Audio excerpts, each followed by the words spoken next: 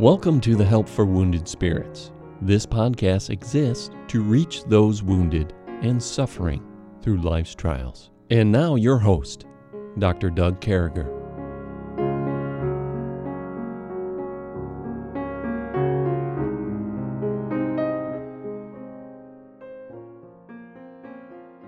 Is it great to be back with you folks, and as we move along and as we go through this 155th podcast, Stephanie, and as we go on, we're in the book of Job. We're in chapter 21. Job has been problematic at times with us because we can see so much within us that we also see in Job. We can see where people have hurt us, where people have done us wrong, where people have tried to ruin our identity, where people have tried to do things sideways to us, where people have been upside down with us. We can see all those different things going on. But here we are in the book of Job. And, you know, I think, Stephanie, more than anything else, Job is a manual on how not to treat other people and how not to let yourself get treated. Good morning, Stephanie. I mean, what do you think of that? Do you think it's a manual for how not to abuse and how not to be abused? Morning, Doug. Yeah, I would definitely agree with you on that. God didn't give us this book to depress us. I think he gave us this book to give us some insight, some wisdom on how to handle or not to handle situations. And there's a reason that God, like I've said numerous times, went out of his way to begin this book by saying, just so everybody knows, what's going to happen in this book is not because Job sinned. Yeah. Because he knows human tendency, and he knew what was going to come in this book of what Job's three narcissistic, quote-unquote, friends were going to do to him. And, you know, when I look at Job, I see someone who not only had PTSD from all of the trauma he had been through with losing everything, his possessions, his land, his literally everything. On top of that, losing his 10 children. Job went through the trauma of having the people that he considered to be his best friends turn on him and shred him into tiny little pieces. And then this goes on and on and on. And God is definitely giving us, and from where I sit, God is giving us as Christians, as friends, as people who want to help others, some guidelines here of just, you know, don't do this. Yeah. Don't approach people this way. I think that's a huge point. God, whether he says that or not in these chapters, he doesn't come out and say that, but God was listening. And God is not he's not happy with Job's three friends right now. Right. And he's going to come back, and that's going to be dealt with later on here in the book. Yeah, I think so. And I think here we are in Job 21. Probably the best thing for me to do is read chapter 21 at this point, then get to the questions. And so let's go ahead and do that. Starting in verse number 1, Job chapter number 21. But Job answered and said, "Hear diligently my speech, and let this be your consolations. Suffer me that I may speak, and after that I have spoken, mock on. As for me, it is my complaint to man, and if it were so, why shouldest not my spirit be troubled? Mark me and be astounded, and lay your hand upon your mouth. Even when I remember, I am afraid, and trembling taketh hold of my flesh. Wherefore do the wicked live, become old, yea, are mighty in power?" With a question mark. "Their seed is established in their sight with them, and their offspring before their eyes. Their houses are safe from fear, neither is the rod of God upon them. Their bull gendereth, and faileth not. Their cow calveth, and casteth not her calf. They send forth their little ones like a flock, their children dance. They take the timbrel and the harp, and rejoice at the sound of the organ. They spend their days in wealth, and in the moment go down to the grave.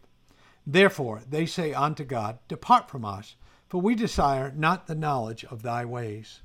What is the Almighty that we could serve him? And what profit should we have, we pray unto him? Lo, their good is not in their hand. The counsel of the wicked is far from me. How oft is the candle of wicked put out, and how oft cometh the destruction upon them? God distributeth sorrows his anger. They are as subtle before the wind, and as chaff that the storm carrieth away. God layeth up his iniquity for his children. He rewardeth them, and he shall know it. His eyes shall see his destruction. He shall drink of the wrath of the Almighty. For what pleasure hath he in the house after him, when the number of his month is cut off in the midst? Shall any teach God knowledge, seeing he judgeth those that are high? One dieth in his full strength, being wholly at ease and quiet. His breasts are full of milk, his bones are moistened with marrow. And another dieth in the bitterness of his soul, neither eateth with pleasure. They shall lie down alike in the dust, and the worms shall cover them. Behold, I know your things, your thoughts, and devices which ye wrongfully imagine against me. For ye say, where is the house of the prince? And where are the dwelling places of the wicked? Have ye asked them, go by the way, and do ye not know their tokens? That the wicked is reserved to the day of destruction, that shall be brought forth to the day of wrath. Who shall declare his way to his face? And who shall repay him what he hath done? Yet shall he be brought to the grave, and shall remain in the tomb. The clouds of the valley shall be sweet upon him, and every man shall draw after him, and as are innumerable before him. How then comfort ye me in vain, seeing in your answers they remaineth falsehood? Whoa! Hey, Job's being more of a gentleman than he was with his last answer, but he's definitely slapping away at them, Stephanie. He's definitely pointing out that, the wicked do some. The wicked look pretty good too. The wicked got some great things going on. Hey, the wicked pull off a lot of different things. I mean, he may be slapping away. He's doing it diplomatically, I think, more so, but he's reminded them that, man, the wicked go through stuff too, and the wicked can do that, and the wicked live through those things, and I think that's good. I think that he's dealing here with Zophar's second speech, and this is kind of his response. But I think it's more than that. I think he's thoughtful. He's building a defense. He's asking them to please listen. He's asking them to pay attention. He's talking about how wicked can prosper, how they have some of the similar things that the godly have. He's just going through this stuff, and he's talking about how he's starting to see clearly, I think, and how children are established, how they're secure. I mean, what comes to your mind when you hear Job here in chapter number 21, and you hear his response to Zophar? What's your first thought? I think Job's very much trying to confront these three guys with the fact, because they've had their whole preface for every single one of their blasts that Job has been, that because this all happened to you because you're wicked and because you sinned, because this is how God deals with the wicked, period. And Job comes back with them saying, no, sometimes the wicked prosper. Sometimes their seed seems established. Their houses are safe from fear. The rod of God, neither is the rod of God upon them. In other words, sometimes the wicked seem to be having a pretty decent life. And Job is just saying, not always does their life look like it's all bad. And then he talks about when they reject God, how God will deal with them, and how God will distribute sorrows on them in his anger. And so I think he's coming back saying, guys, there's two sides to this coin. God deals with the wicked graciously. He deals with them with their sin. And you're coming at me saying, he says, behold, I know your thoughts and the devices which you wrongfully imagine against me. And he says, have ye not asked them that go by the way, and do ye not know their tokens, that the wicked is reserved to the day of destruction? They shall be brought forth to the day of wrath. And it's interesting here because it was like Job was looking ahead to something that, how did he know? How did he know about the day of judgment, a day of destruction? How did he know about, it's almost like he's talking about the great white throne judgment here, where the wicked have their payday. It's not always going to be right now. And I have to wonder, is that something God just revealed to him? Has to be. Because he didn't have the Bible. He didn't have the facts he had. Now, granted, I'm sure he had heard about the flood. and he had seen that God deals with sin, and I'm sure that was affecting how the three friends looked at life. But Job's saying, God's in control. Yeah. Who shall declare his way to his face, and who shall repay him what he hath done? Yet shall he be brought to the grave, and shall remain in the tomb. The clods of the valley shall be sweet unto him, and every man shall draw after him, as there are innumerable before him. How then comfort ye me in vain, seeing in your answers there remaineth falsehood? I think he's ending this chapter with pleading his case again, that I haven't sinned. I understand the wicked have good, the wicked have bad happen to them. I get all of this, but I'm still maintaining that if this is how you're trying to comfort me, it's full of emptiness, because everything you're coming to me, everything they were coming to him, Job, bringing to Job, confronting him with, he says, it had falsehood in it. There remaineth falsehood in it. Your answers, your comebacks, your accusations, they're full of falsehood. Yeah. And I think Job's, his brain at this point, I can only imagine how tired he was as he dealt with these guys. And God doesn't tell us how fast did these conversations happen. I've wondered how long of a process, how many days? Was it hours? I mean, it was for sure hours. But how much time was being covered here? Because it seems like it was a tit for tat the whole time of going back and forth.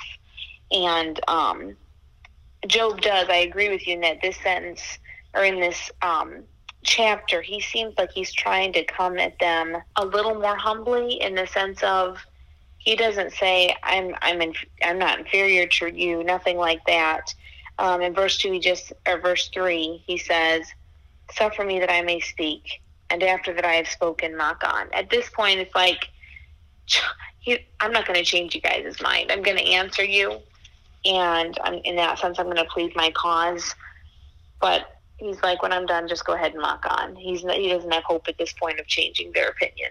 Yeah, but I think the way he comes out of the chute, Stephanie, right there in the beginning of chapter 21, it's almost like he says,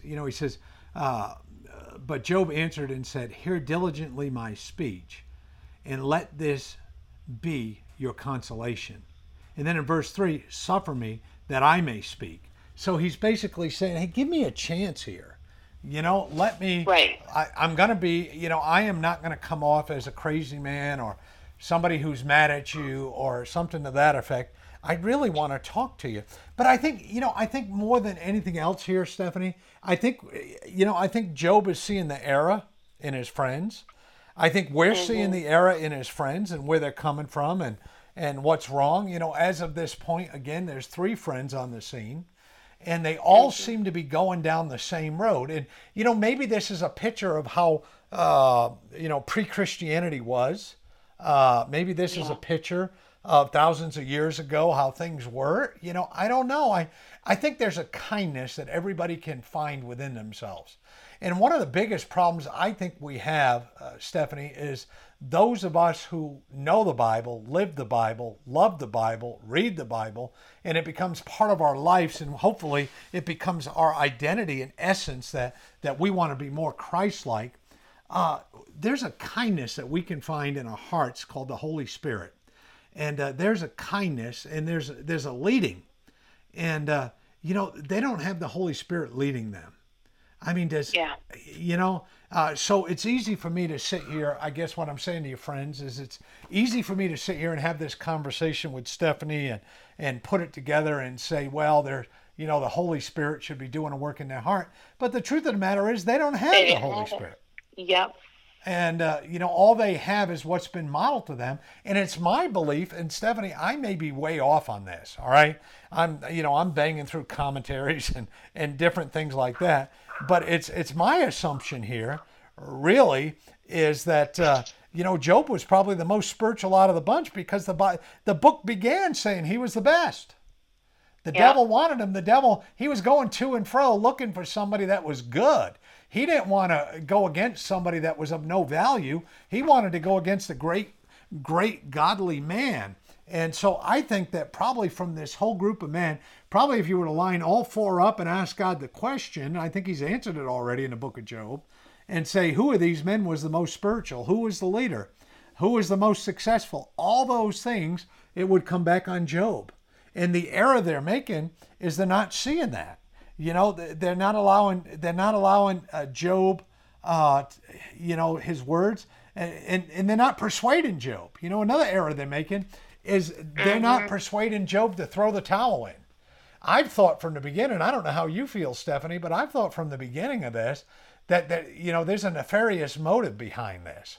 Whether it be get Job to kill himself, Job run around town saying, I'm no good, I'm a piece of junk, whatever the case may be, they didn't pull it off. And I mean, I think that's what I'm seeing here. I mean, are you feeling what I'm feeling with that, or? Yeah, and I think it is important, like you said, and this is where I come back to, how did Job have such confidence in the Lord? He didn't have the Word of God the way we have it. He didn't even have the Pentateuch. And yet his faith was steadfast, and he didn't have the Holy Spirit. The Old Testament saints didn't have the Holy Spirit living inside of them 24/7 the way we do. And so the faith factor here for Job is tremendous. And the fact that his faith is staying steadfast through all of this is incredible to me. Yeah, he's steadfast in trials, like the song we wrote. He's steadfast in trials. He's, I'm glad to be back at this place because honestly, the last 19 or 20 chapters have freaked me out. And I know they were important, and you and I've been trying to persuade both of us, you and me, that we had to do the book of Job. And I'm glad we have now, because we're getting to that place where Job's standing up and saying, hey, I represent a great God, and I'm not buying into what you have for me. I don't believe it. The wicked, they die too. And the wicked, they have money too. And the wicked have big houses too. And the wickeds have servants too. And the wickeds have good-looking wives and husbands. And the wicked, he could go on and on with that. Mm-hmm. He's saying, listen, it goes both ways. People don't want to hear that. They don't want to hear that, when we're saved, I mean, life's just on automatic pilot. People believe, Stephanie, that you're some kind of super Christian. I had a lady tell me that one time, that you're a super Christian because you're taking care of 8 kids in you. And I mean, be truthful. Are you a super Christian? Oh, my word, no. Yeah, no. Very much a normal person who honestly struggles with more things now than I did 2 years ago. Yeah, exactly. And I think what people need to grasp from this, every time you and I are looking for practical pieces here, and the practical piece here is we're normal folks. We all got to cross the bear. We're all going through different things. And I know that some people don't make it to the place where Stephanie and I are at. By the time I graduated from high school, I had lost a friend in my very small high school class. By the time I was 30 years old, we were down 2. By the time I was 50 years old, we're down 5. And by the time, and you can just keep going. I get that. God has given us a gift, Stephanie, and he's given us this gift. And somehow through the trials, I think the practical approach is through these trials, whatever our trial is, through these trials, I think we need to come out the other end godly. And so I've asked this question 7 different ways. But the quick, down and dirty, how does somebody come out the other end godly? By turning your eyes upon Jesus and looking full in his wonderful face, and the things of earth will grow strangely dim in the light of his glorious grace. Wow, that song says it all, that one line. And turn your eyes on Jesus. And folks, we're going to be in these trials. We're going to live these trials. And, in a way, they may identify us for a little while. Well, that's Doug. He went through this or that. And, in the last year, I've had foot surgery, a car accident with Stephanie's kids. I've been through some things that some of you can remember and identify with. I was real sick in March. But the truth is, what I want to identify with is the love of Jesus Christ, the grace of Jesus Christ. I want to be different because I'm saved, Stephanie.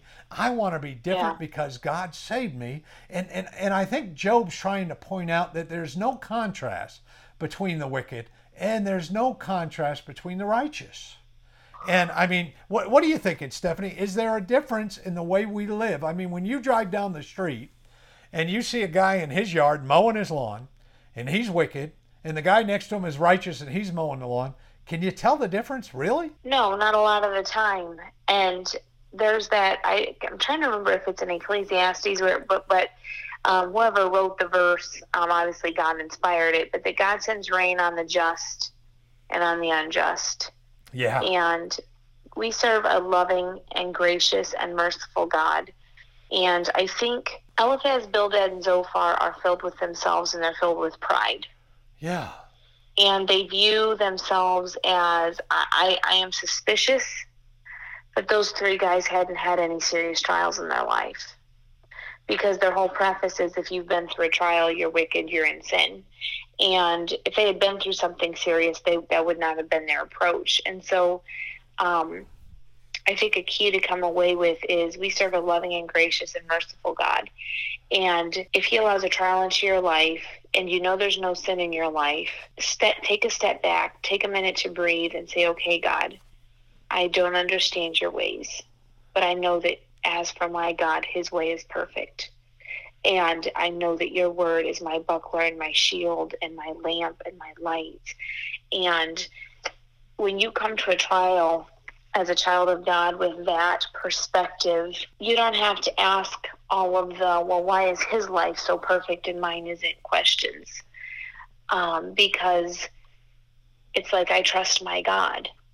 And though his way may not make sense to me right now, and though it may seem like he's angry with me right now, I know he loves me. And I've said several times to a young lady this past week, if Jesus loved you enough to die for you, don't you think he loves you enough to walk this path with you? Don't you think he loves you enough to protect you and to give you help and guidance and strength? Yeah. And that verse where Job said, though he slay me, yet will I trust him. And that is a very hard verse to come to terms with. And I remember when I was facing liver tumors, coming to that of, though he slay me, yet will I trust him. That's hard, man. That's hey folks, we hate to close this way, but we're on a high point. And the high point is this. Listen, there's a lot going on with Job here. And Job's looking for God. There's people trying to tell him what God is and what he looks like. Don't let them get to you out there. We love you, folks. Make sure you come back tomorrow morning. Hey, take a few seconds right here, if you would, and listen to this very special message I have for you. Thank you. Thank you for listening to our podcast today. One of the more exciting things about our ministry is being able to tell people how they can know for sure they're saved and believe in Jesus Christ and spend eternity in heaven. The Bible tells us there's 4 things we need to know to be saved. The first thing it tells us is we're all sinners. The Bible says there are none righteous. It says that everybody in the world is a sinner. The second thing that the Bible teaches us is there's a price on sin. The Bible says for the wages of sin is death. The third thing, and the good news that the Bible teaches us today, is it says, but God commendeth his love toward us, while we were yet sinners, before we were even born, Christ died for us. So we can know we're a sinner. We can know there's a price on sin, but thank God that Christ died for us. Then the Bible says we must speak it in our mouth and believe it in our heart, that all we need to do is pray to God, believe it in our heart that Christ has died for our sins, and ask him to save us in Jesus Christ's name. And you know what, folks? He will. If we can do anything to help you in that area, please send us a message. Thank you very much for your time. Thank you for listening today. We hope this podcast has been a blessing in your life. For helpful resources and to help continue this podcast, visit us at woundedspirits.com.